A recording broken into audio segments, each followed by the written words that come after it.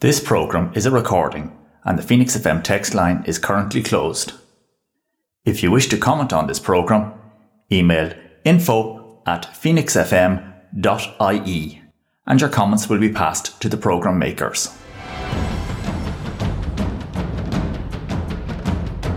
Broadcasting from the Blanchistan Centre, this is Phoenix FM.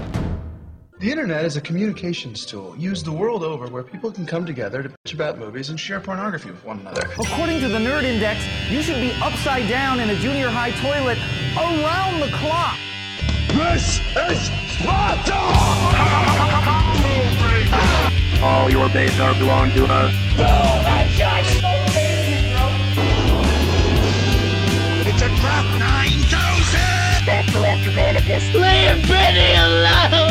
Leroy Dragon! The balls are inert. Time to Sedan. And now it begins. Alright everybody, you're listening to Phoenix 92.5 FM and it's the 18th day of August 2018. You're listening to Nerd to Know, our first show after Comic-Con. My name is Aaron Connor and I'm joined on the line by my co-host Mr. Bryn O'Rourke. Bryn, how are you, sir? I'm still recovering from Comic-Con. Man, I got, you know this because we worked together. Yeah. I called in sick on Monday. I got con sick. Yeah, I had a con hangover and I'm still experiencing it. You know, like, you're waking up every day going, I'm still tired. Yeah. I'm tired than the day before, but still tired. You know, I blame the heat of the place. It was just so many people. But here's the thing, you know, straight off the bat, Olivia and all the gang from Dublin City Comic Con were great to us. You know, just the whole event was fantastic. We weren't impeded in any way as far as covering it. Now, we did cover it an insane amount, Brent. You know, it was cool. It was very. It's cool. Yeah, but you're going to be hearing Comic-Con stuff until next year, pretty much. There's that much. So it's like, yeah, but it's like even just like processing mentally, the con was crazy. Yeah, like it's one of the busy. Like I said to you, you know, when we were there, I'm like, wow, there's way more people here than there were last year. And like we were there Friday night for the press panel, which, you know, you guys heard in the show last week, but also on the Saturday. Now, the Saturday was literally like double the amount of people there were. It was absolutely jam-packed. And I don't mean in a bad way. I mean in a really good way. Like you wall to wall, like there was people. And really good vibe, really good atmosphere. The panels on Saturday were incredible. You know, we're going to put them up on our YouTube channel and play them throughout the course of the run of shows here until next year. But yeah, man, like absolutely fantastic. What was the highlight for you personally? I guess the highlight, I think out of the panels, because it's hard to kind of think of overall, but out of the panels I thought the best one was Dean Cain's. Out of the ones I saw, just because like really it was just a really, really good panel. Basically talked very comfortably and very self-deprecatingly forward. I can't wait for that audio to come out because you just get the impression that he is like a seriously cool dude. And I actually listened to it there last week. It's very good, very fun. Yeah. And like I think out of the panels, that's probably my highlight. I think then honestly, just like kind of going around talking to different artists and stuff, and talking to just different people, con goers. I met a bunch of people that I hadn't seen since college, which was awesome. Those are kind of like the main highlights for me, and it's kind of like it's one thing I do love about cons is that you just like you never really know who you're going to bump into. That's true. At any point in time, it's class. It's so cool. Actually, funny that you mentioned it as well. For anyone who doesn't know, I don't know, how would you know? When we were there, unless you ran into us, we didn't really spend that much time together because we were kind of running around covering things. So we'd meet up quickly kind of exchange audio gear and then run away. Basically, we'd go like, okay, you finished doing that panel, cool, let's meet up. And that's and that was it for lunch. And like literally, no man, we didn't get lunch. At the end of the day, we're like, oh, we didn't eat food. But we sat down for like an hour just because bait. Yeah, so tired. It was exhausting. Yeah, it was such a cool day though. Such a cool day. What was your highlight? I meeting John Romero. Yeah. For me, like I know yeah, he's a really good guy. Like, and his whole family were there, and his wife Brenda as well. You know, good people, really, really good people.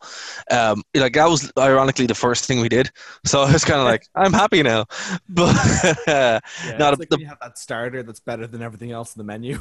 No, I just think like that's what this Comic-Con was like. You know, there was no lull period. You know, there was no there was for us about 3 o'clock, but even still, that wasn't a lull period. That was just we were too exhausted to do anything else. But for me, like the fact that you could actually ask questions and that was available was pretty cool. And even the cost of everything all the way through the day as well wasn't that bad. Yeah. Oh, definitely. It's just like. I think it's because I've gone to a good few other cons, and I've never been in a situation where I felt like the main attraction guests were. I always felt like they were kind of like difficult to like. There was like such a high level of like not being able to have access to them. Much more accessible. You haven't been to a Doctor Who convention. Yeah. Whovians tend to, like if you're a Whovian and you're listening to this, I know that you can, that you basically show up, and it can be a scary situation if you're a member of the cast. So yeah. Like I was at the London 50th anniversary con a couple of years ago, which was awesome. I'm not a huge Doctor Who fan, but I do enjoy seasons. Yeah. Shall we say, of the show. But yeah, man, like you couldn't really meet anyone, like I did get to meet Peter Davison, which was epic, really was. But even still, like the main cast were there, but you couldn't really meet them. It wasn't like there wasn't like the open platform as such. The panels were good, but they weren't as good as, at Dublin Comic Con. This really felt like, well, I guess what it was supposed to be. It felt like the Irish version of Comic-Con in San Diego. Yeah, but it really is starting to feel like that's going. Yeah, it really is. That's going to be a goal that will be like the only thing like as much as I loved the panels they had, the only criticism you'd have on the scale of comparing the two of them is that like the star power. Yeah, like and to be fair, just on that point, Brian, like that's one thing that we did say.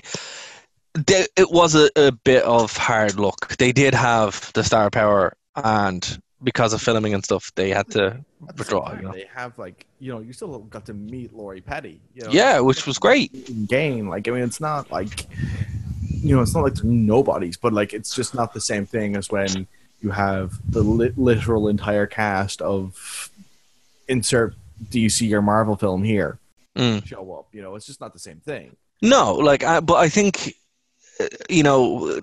going in the direction that they were trying to go in by bringing in Karl Urban and stuff like that, and even next. Actually, I don't know if you had a look at who's coming to the anime edition of Comic-Con next year. I saw it, but I've literally blanked. So do tell me again. Oh man, the White Ranger himself. Yeah. It's going to be David Frank? Yes, sir.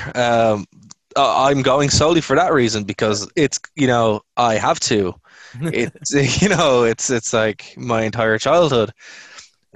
So, like, that's what I mean. Like, that's, not the biggest star in the world, but a huge star nevertheless. And I think playing that kind of thing where, it allows them to make up for, you can't fly over, the entire cast of Star Wars or whatever, because, it's easier to go to LA than it is to Dublin.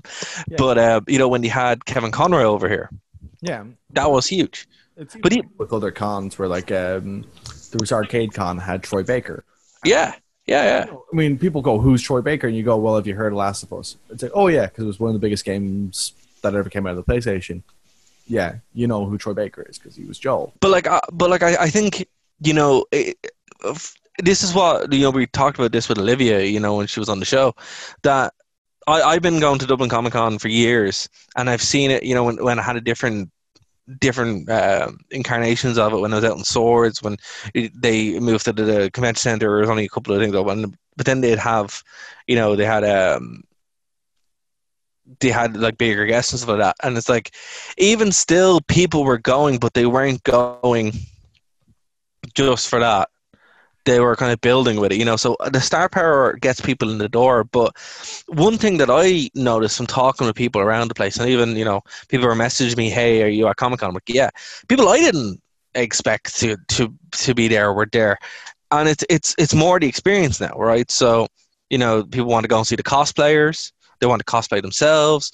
Some people just want to go and see what the fuss is. You can buy some nerdy stuff or whatever, and it's now become like an event, and I think that's exactly what it should be. Like, yes, are there other cons of course in Ireland, of course, are there, but they all kind of give you a different experience.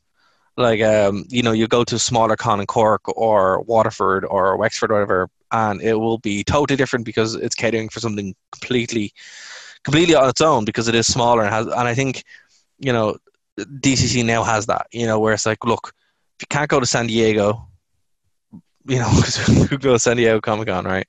On a whim, particularly if you're in Ireland, you don't have to. You can go to this, and that's what's like. So anyone who hasn't experienced it, do not miss your opportunity to go. Fantastic stuff, really, really good. And Bryn, I think, I speak for you, and we had a great time. Oh yeah, definitely, it was so much fun. Like, but yeah, I think what you're saying is right though. But like, it is, a big part of it is like the experience of, like, you're seeing it even with like you even see it with like how many families were there, and like that's a really cool part of it too. It's just like seeing dads and like seeing entire like families even just like doing group things to get like doing group cosplay together is so much. It's just so cool to see, because like it's hard to find ones that like you can go, oh, as a family we can do this, like that's so cool. Yeah, no, it's definitely like it's weird to see, and we joked about it as well. It's weird to see nerd culture being pop culture. Yeah, to such an extent. But it's cool in a sense as well, I think it opens the doors to a lot of different people, a lot of entry. A lot of kids were at it, a lot of teenagers were at it, a lot of young adults are at it, a lot of people in their mid-20s were at it, people in their 30s were at it, and then all the way up to to older fans. So it really was for the first time for me where I was like, wow, this is something that everyone can enjoy. And that's great, because I've, seen the slow build from year to year to year. It really kind of hit critical mass. And that's why when we were standing there at 3 o'clock on Saturday, like, well, man, we need to sit down because there's so many people here. This is crazy, I don't even think we were expecting that.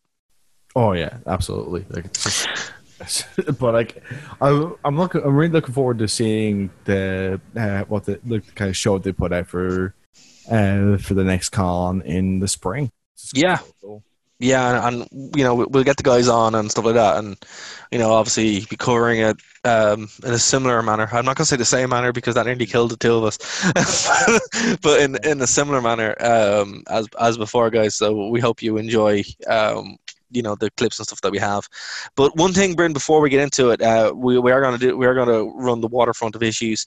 I need to bring up something. So I've been buying comics again, which is bad because I have, a lot of comics, but, and I'm not just doing it for effect because they're still in the box. So here I have some comics this week that came out. So for anyone who doesn't know, New Comic Day is Wednesday. So, go to your local comic store and get some, comics on Wednesday. Doomsday Clock is out and that is a phenomenal series. If you guys haven't read it, it's pretty much Superman discovers the Watchmen, and madness ensues. So that is one that I'm not going to spoil, but the art is great. It picks up. If you're a fan of Watchmen, you'll love it. It's something that it's a must read, but this series is fantastic. But a series I want to talk about that is actually more interesting for me personally is the Power Ranger series, right? And this kind of ties into what we've been talking about. At Comic-Con, I actually picked up the first run of the Boom Publishing comics of the Power Rangers, and they're actually written by Kyle Higgins. For anyone who doesn't know who Kyle Higgins is, he's one of the best writers of Batman and Nightwing. So he wrote pretty much a fantastic Nightwing series. He wrote Gates of Gotham and all that kind of stuff. But after that, when he finished up with DC, he went on to the Power Ranger series. It's the entire story of Tommy Oliver all the way through, told from his perspective. So as the show's finishing, it picks up and kind of fills in those gaps. Now, why is that interesting? Because it sets up the event that's happening now, which is Shattered Grid, which is an evil Tommy who is pretty much like, I don't know if you played Injustice, Bryn? Yeah. Yeah, he's pretty much like the ultimate Power Ranger, but evil. And it's fantastic. It's called Shattered Grid, and number 30 came out. So, yeah, guys, if you're a fan of Power Rangers, pick up one of the trades and have a read through it. But that's what I'm reading at the moment, and I 100% recommend it. Like I actually cannot recommend it enough because it is Mighty Morphin Power Rangers, but a new spin on the whole thing that it retcons the silliness of the show in a way that doesn't undermine the show. So you can it still fits perfectly. It's kind of hard to explain, but instead of it just being, we might do a retrospective on Power Rangers at some point. But yeah, that's what I'm reading at the moment, and I'd say for anyone who's a fan, pick up Shattered Grid and pick up the trades. What about you, Brian? What are you reading? Well, I'm kind of just going through a couple of books I actually picked up from the con. One of them I'm actually still waiting to read on because I got it from my girlfriend actually. I'm just trying to remember, trying to grab the actual name of it there. Sorry about this.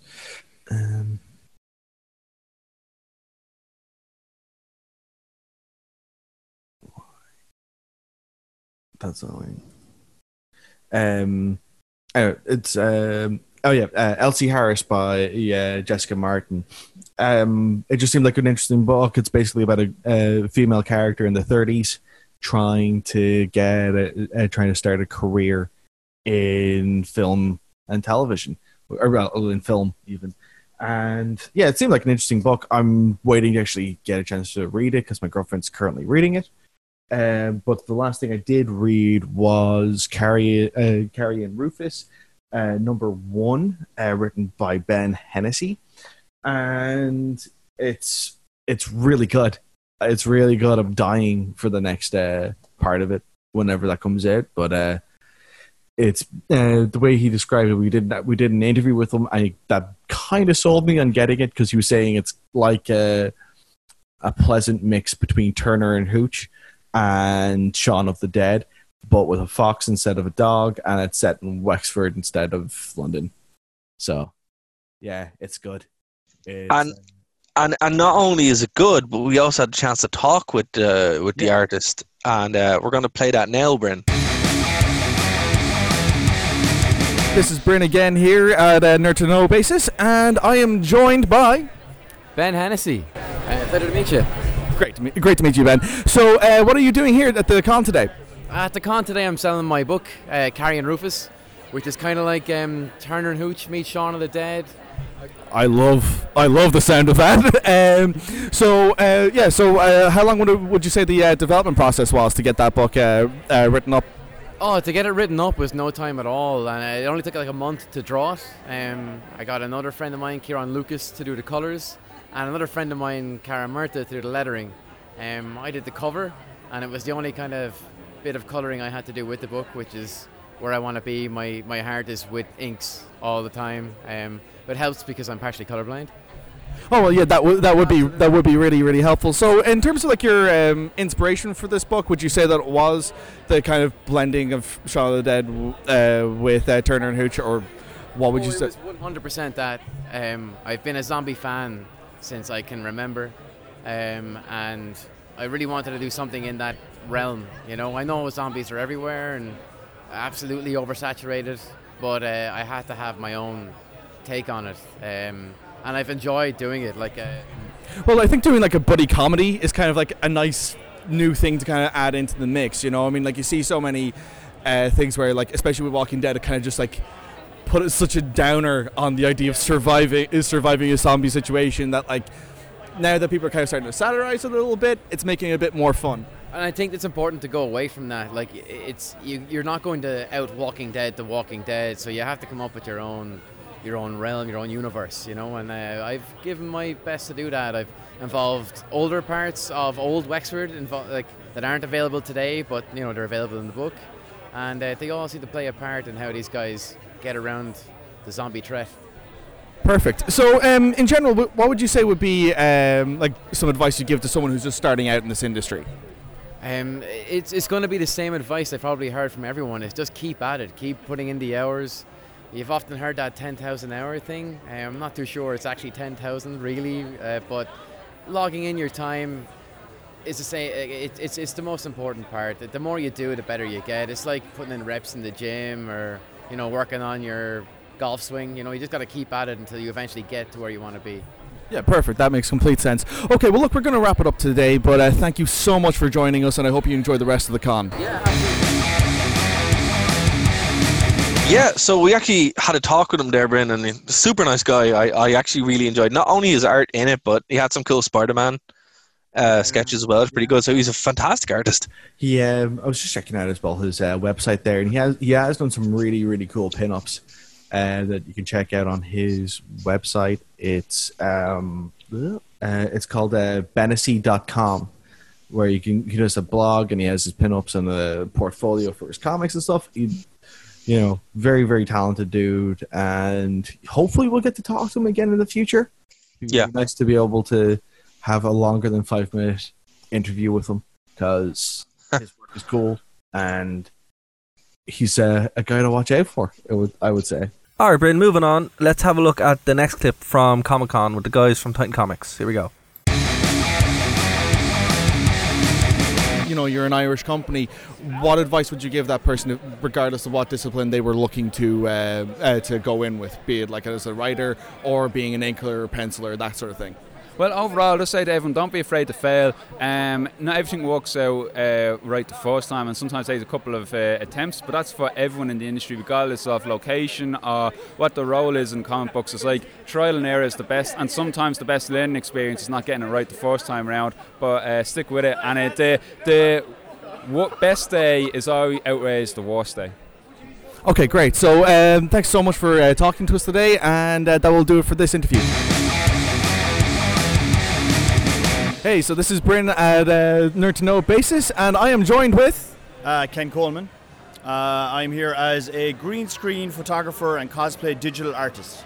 Oh wow! So what attracted you to work with a green screen in the space of Comic-Con? Well, it all started because myself and Derek, who is one of the guys from Comic-Con, we go way back. I mean, to 1984, babies. Right, junior infants. And what happened was, over the years, we all developed all these kind of being complete nerds, basically. I came to Comic-Con, I was showing off my Photoshop work and my fantasy art work, and one year I went to another convention with a green screen and started taking photos of cosplayers and turning them into the artwork. And then that became the thing. So the thing was, people show up at a convention in their costume, and they love to walk away with a poster that hopefully they'll have on their wall for 20 years. You know, like a souvenir poster. Yeah. Like I saw earlier, I saw you actually taking a shoot for a child who's wearing a Spider-Man costume, and seeing that, I thought there was like a live feed or something coming through, because you could see photos like start to cast onto your screen. I kind of wish we had video to show it, but it just looks super impressive that you're able to give that opportunity so that parents and kids can have those kind of photos. Yeah, well, it's just a lot of fun, you know, and more parents don't want to do the white t-shirt and blue jeans traditional modern family portrait, or they want to do something different. And when I meet a lot of parents here, they want to connect with their kids and they want to see what their kids are into, and maybe they're just like us, they're Star Wars, they're Goonies, they're Back to the Future fans, and their kids are into Star Wars and maybe a different version of the Turtles, but they bring their kids here and they just love getting their photos done, maybe with them, or maybe the kid is like Thor and he's beating the crap out of his dad who's Loki, that kind of stuff, which is great. Yeah, no, that's so cool, and to give that opportunity, especially around here, is amazing. In terms of getting into photography for people who are just either interested as a hobby or to actually do it professionally, is there any kind of advice that you would give those people? Yeah, I wouldn't listen to many press photographers or professionals. I would just go with your gut. What I've learned lately is, okay, I'm using certain equipment today for the job I have, but I'm sitting around with a lovely little Olympus mirrorless camera in my bag that I take every day with me because it's got Wi-Fi. It'll send the photos right to my phone. I teach game design with LIT in Clonmel, and part of that is I actually teach my kids to just use LED lights, a green screen, and their smartphone. The whole thing with photography for a lot of students is, I can't afford that, and it's like you got a camera in your back pocket. It's just how you use it. And one of my favorite little times that actually worked was I had a young cousin, he was about maybe 9 or 10, came down to Limerick to me one day, and he had an iPad, and he was playing games on the iPad. I took him out into the garden, and I kind of have a Castle Grayskull in my mother's front garden as a centerpiece. And I showed him how to photograph something like that at an angle. And the next thing, all he did for the whole day was just go with his toy airplane, photographing it against the sky, like taking action figures with the iPad and just running around the garden. I just saw him lying on the lawn trying to photograph a stormtrooper with Castle Grayskull in the background. And that made him use the technology in a more creative way. So those kind of things they're good moments, Oh yeah, definitely. Well, I'm afraid that is all the time that we have here today, but thank you so much for taking the time to talk to us. Oh, thank you. And hopefully we'll see you at the next year's con. All right, that's going to do it for our interviews this week here on Nerd to Know. So I hope you guys enjoyed it. We're going to take a quick break, and when we get back, more discussion on Nerd to Know basis here on Phoenix 92.5 FM. You're listening to Phoenix FM, community radio for Dublin 15. This programme is a recording, and the Phoenix FM text line is currently closed. If you wish to comment on this programme, email info@phoenixfm.ie, and your comments will be passed to the programme makers. This is 92.5 Phoenix FM, community radio for Dublin 15.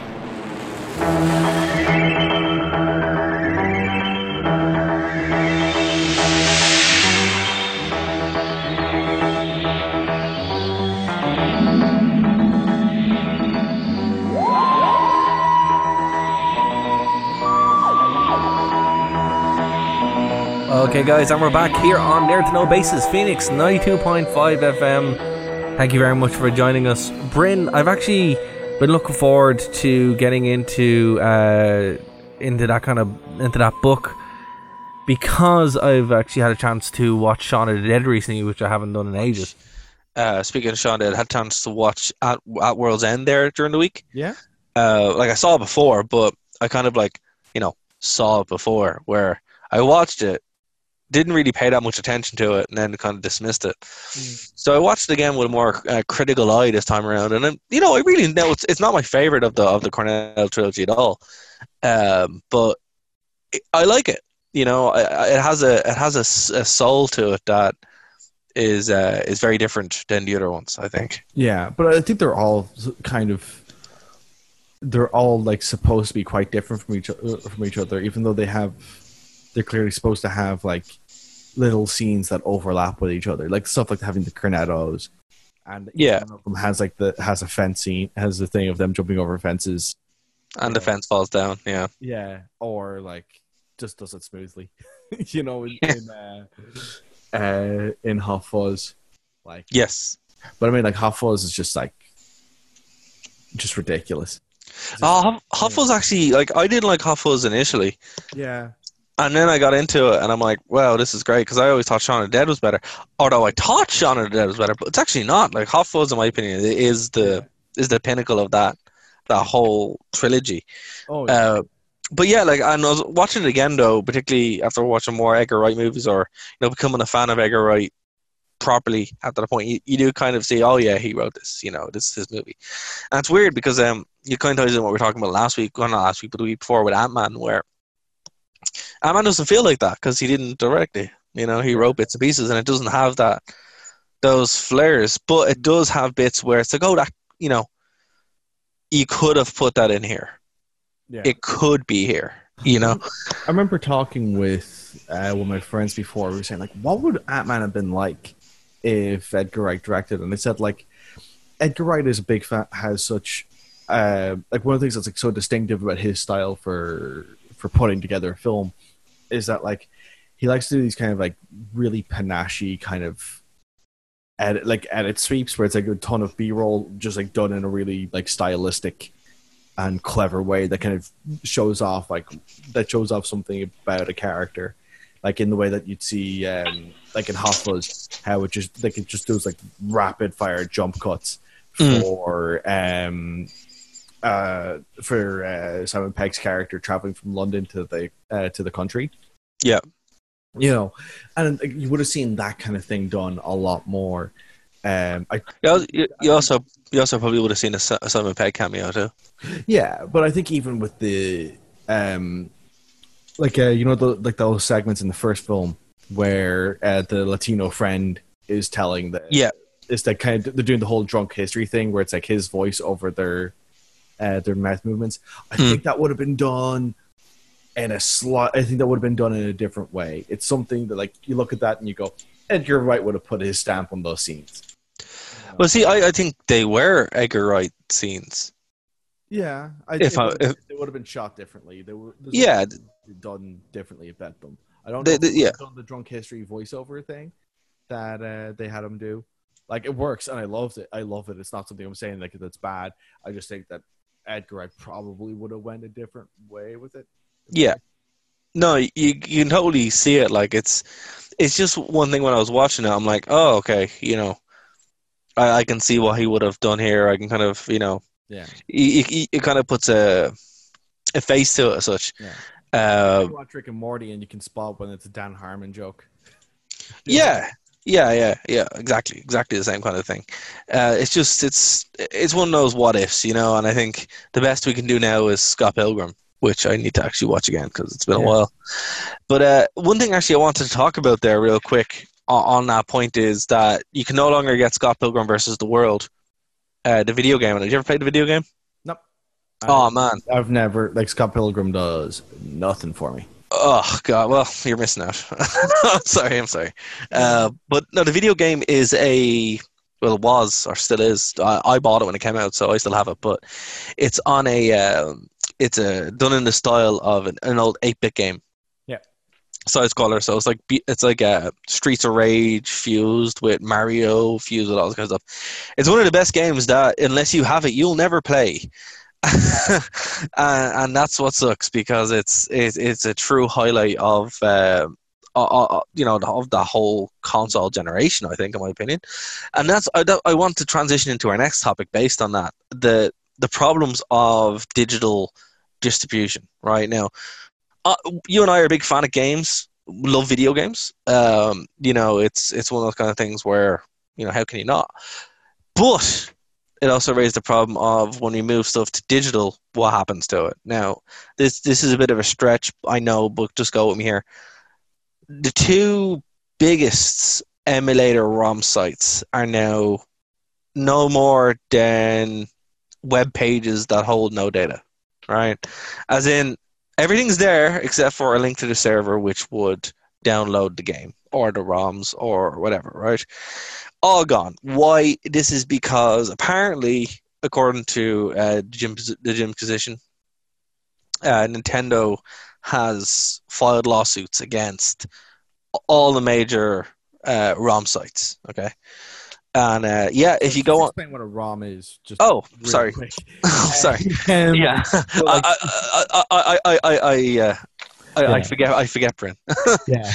So like basically what a ROM is, it's basically the flash memory. It's like the memory of like what a game is. Like the ROM comes from like read-only memory.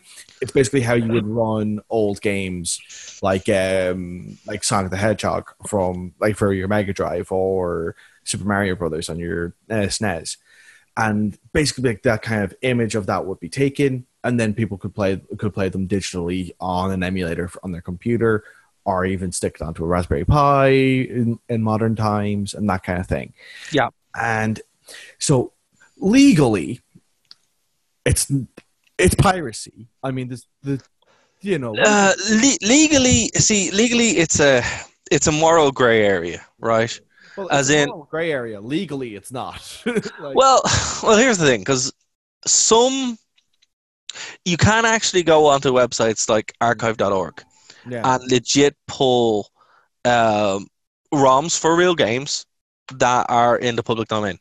Yeah. All right. Oh yeah, but public domain's a different deal altogether. I know, but just that's what I mean. That's why it's kind of stuff where the problem becomes is when you start downloading Sega games or N64 games or NES games like that. And this is where it gets interesting, because look, this has been going on for years. All right, like gone all the way back. I remember first starting college in 2007, and people were like, "Oh, check out Sonic." I'm like, "Oh, cool! You can get Sonic on your phone." Right now, not a big deal, right? So 11 years go by. What happens? The Raspberry Pi. All right. So everyone doesn't know what a Raspberry Pi is. It's a small single board computer. You can put anything on it. I have one as an interface. I have one as a network device. Because you can use it for anything, right? But the most normie use for it is as a gaming device, right? So you can plug it in and then pop all the ROMs on it, and away you go, and you can play whatever you want, right? Now, why is this an issue? Because Nintendo released their NES Classic. They released their SNES Classic. The NES Mini. Oh, okay, yeah. The thing that was horribly overpriced and not worth it. Sorry, that was me. But it's also like I think when that was released, just to go on a specific tangent here, when the NES Mini was released, I worked in a GameStop. Yeah. And so like one of the big it was more of a severe thing in the States, but it happened here too, where there weren't enough made to meet demand. There was massive known demand for these. To the point where in my GameStop, we had 11 pre-orders and we received 10 machines. Jeez. Like that's like inexcusable. You can't especially when you see other game companies at the because again, this is like around Christmas, so there are games releasing for Christmas. Like Dishonored 2 came out a couple weeks after the NES Mini was released, and they had in GameStop they had more copies of the special edition thing where you had the Corvo mask than you had NES Minis.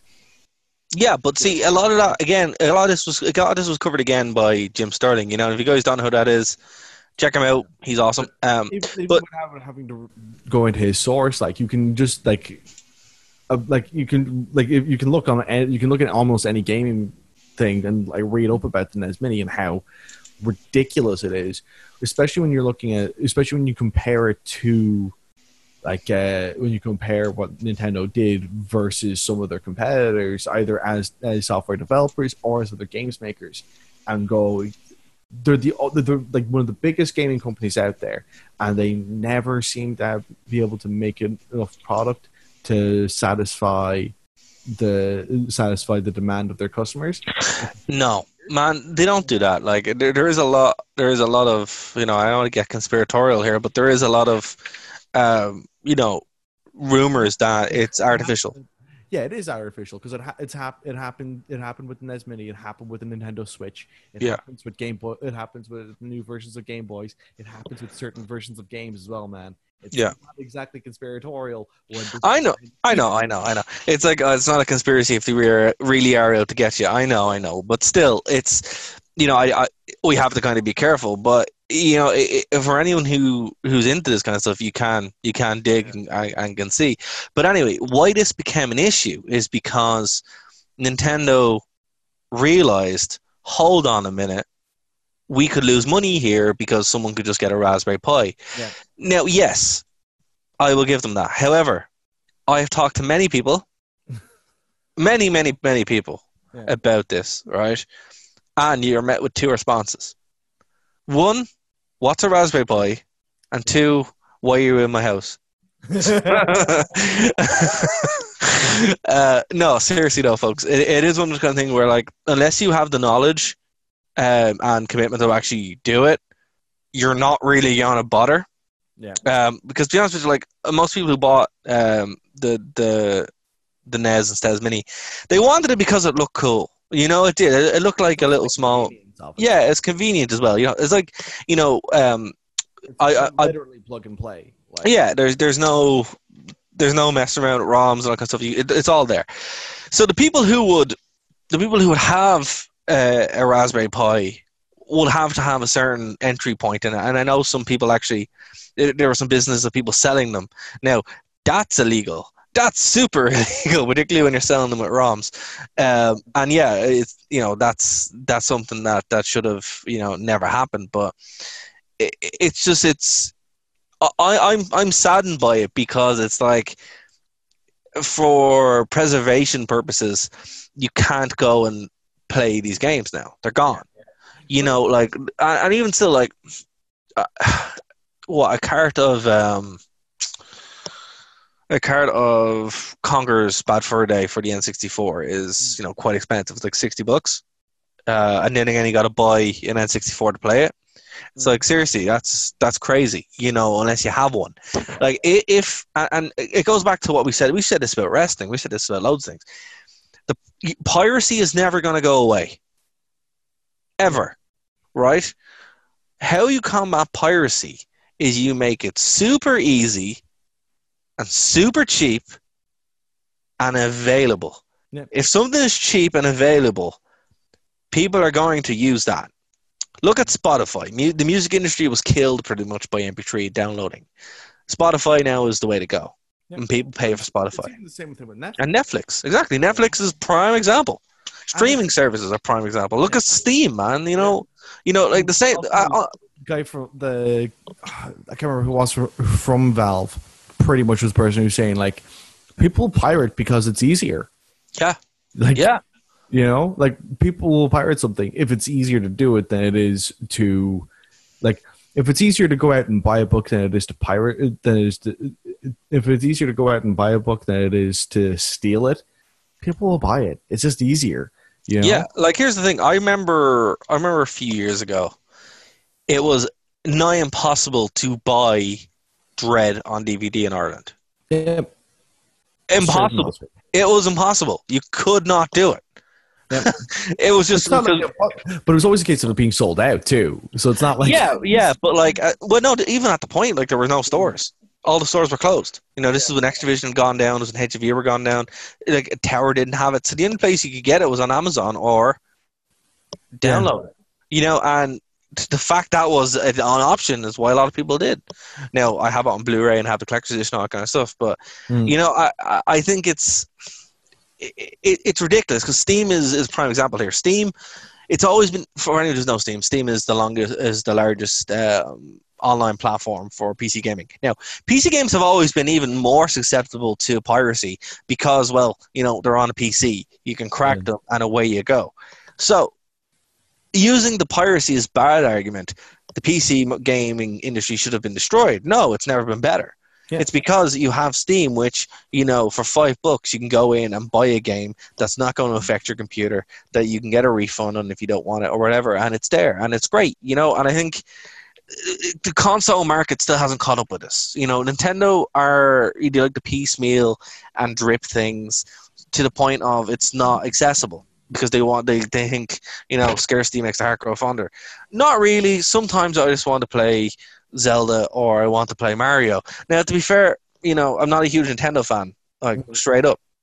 But it's sad that a lot of the Sega games are gone because there isn't a great Sega platform that can run this kind of stuff. You know, a lot of the exploits are gone as well for modding consoles, which is horrible. PSP, a lot of the tools and freeware that would go on there are gone. So, you know, I think it's sad. It's a sad day for me, someone who actually enjoys preservation, but also the freedom to mod materials. So hopefully this gets overturned, but I don't think it will. But look, you know, if there's one thing you've taken away from this, piracy's not going to go away. Something else will pop up. It's like when the Irish government banned Pirate Bay, and now there's proxies where you can go on through India. It's even like you don't even have to go to those extents. Like, did you when you were a kid in primary school, did you ever British Bulldogs? The game? No. So there's this game that we had in my primary school. It's called British Bulldogs. Basically, the idea would be like you'd have one person on, and then everyone went across, and whoever they tagged would then be on with them. And it would basically go whittle from one person being on to being one person, like having everyone be on bar one person. And that was kind of the goal of the game. Right. The thing is that because people would be running at full pelt and it would be everyone doing it, the chances of someone tripping and falling massively high. And it got banned. So what did we do? We called it a different name. Yeah. You know, sure. And on we went, and because they can ban the name of the game, but they can't ban the game itself. No, ban piracy, but then they'll just call it like schmiracy, and then what are you gonna do? You know, again, and we've done studies that people who pirate, you know, are highest consumers of media. Yeah, and True, it's also like it never negatively affects media consumption. No, this is just. As much as I, you know, appreciate capitalism, I don't. I think there's a line here, and it's like, guys, you know, you don't have to drain every penny from an IP which you're not using. You gotta squeeze every penny. You know, it's like, seriously, Streets of Rage. I have bought Streets of Rage about 15 times. Sometimes I just want to play it on the PSP, which you cannot buy it for. What are you doing? You're getting free developers to do it for you. And let's not forget modding, right? Modding is a lot of modders put their stuff up there and they become game developers. The best Sonic game is Sonic Mania. Everybody who worked on that were modders, custom ROM makers. It's like cutting your nose off to spite your face to save some money. And that's what I say, money which you're probably never going to get Nintendo because your store is terrible and no one's going to buy anything. Yeah. So, you know, it's like, what's the point? You've just done nothing. But it's like in this game, I can't remember, there's a game called Metal Arms Glitch in the System. And it's an example of, it's a great game and like tragically overlooked in its time. Came out for the PS2 era. And like the voice acting cast is ridiculous. Involves like the likes of Dan Castellaneta, who's Homer from The Simpsons, for the people who don't know. Patrick Warburton, who has done everything from Emperor's New Groove to the likes of playing Joe in Family Guy, to being Brock Sampson in The Venture Brothers, which is easily the best animated show going today. And like, you know, he's involved in a lot of voice acting work, and those are two of the voices in the show, along with like a long laundry list of some of the best comedic voice actors of the last 20 years, easily. Like, and it's like, and the AI is really clever for it, where they never make the same moves twice. You know, hitbox detection and stuff like that is really, really ahead of its time for the era it's in. It looks like the Ratchet and Clank ripoff, but it's so much better. Like I can't even stress how much better it is as a game. But like, yeah, and that's gone because it was published by THQ. Whoever the developers were, I think they went under way before THQ did, but because THQ are gone as well, you can't buy the game. Like it's gone. It's just like it'll never show up on any official digital library in the future. Like, it's gone. It's straight up gone. Sure, another one as well, and this is one that Jim brings up in his video about this. The Alien vs. Predator game that came out for the arcade system. Now, that's a phenomenal game, but I never would have got to play it because I wasn't even conceived when it came out. And pretty much, I don't think most of our listeners weren't, but also the actual IPs, that's a mess. That's a mess to try and get together. Yeah. Everyone owns different things, trying to deviate the money. It can't happen. It's just not possible. So the fact that you could just get it, put it up on a MAME emulator and then run it, and again, there's a barrier to this. You need to know actually how to set up a MAME emulator. You know how to do these things. So it is a very, very small niche audience.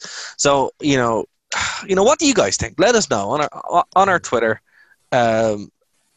Nerd to know 92.5. It's a shame, it really is. But look, it is what it is. So I think we're coming to the end of this now, Brian. We kind of went a bit over there, but guys, a lot. We'll get it in post. It's fine. We'll get it in post.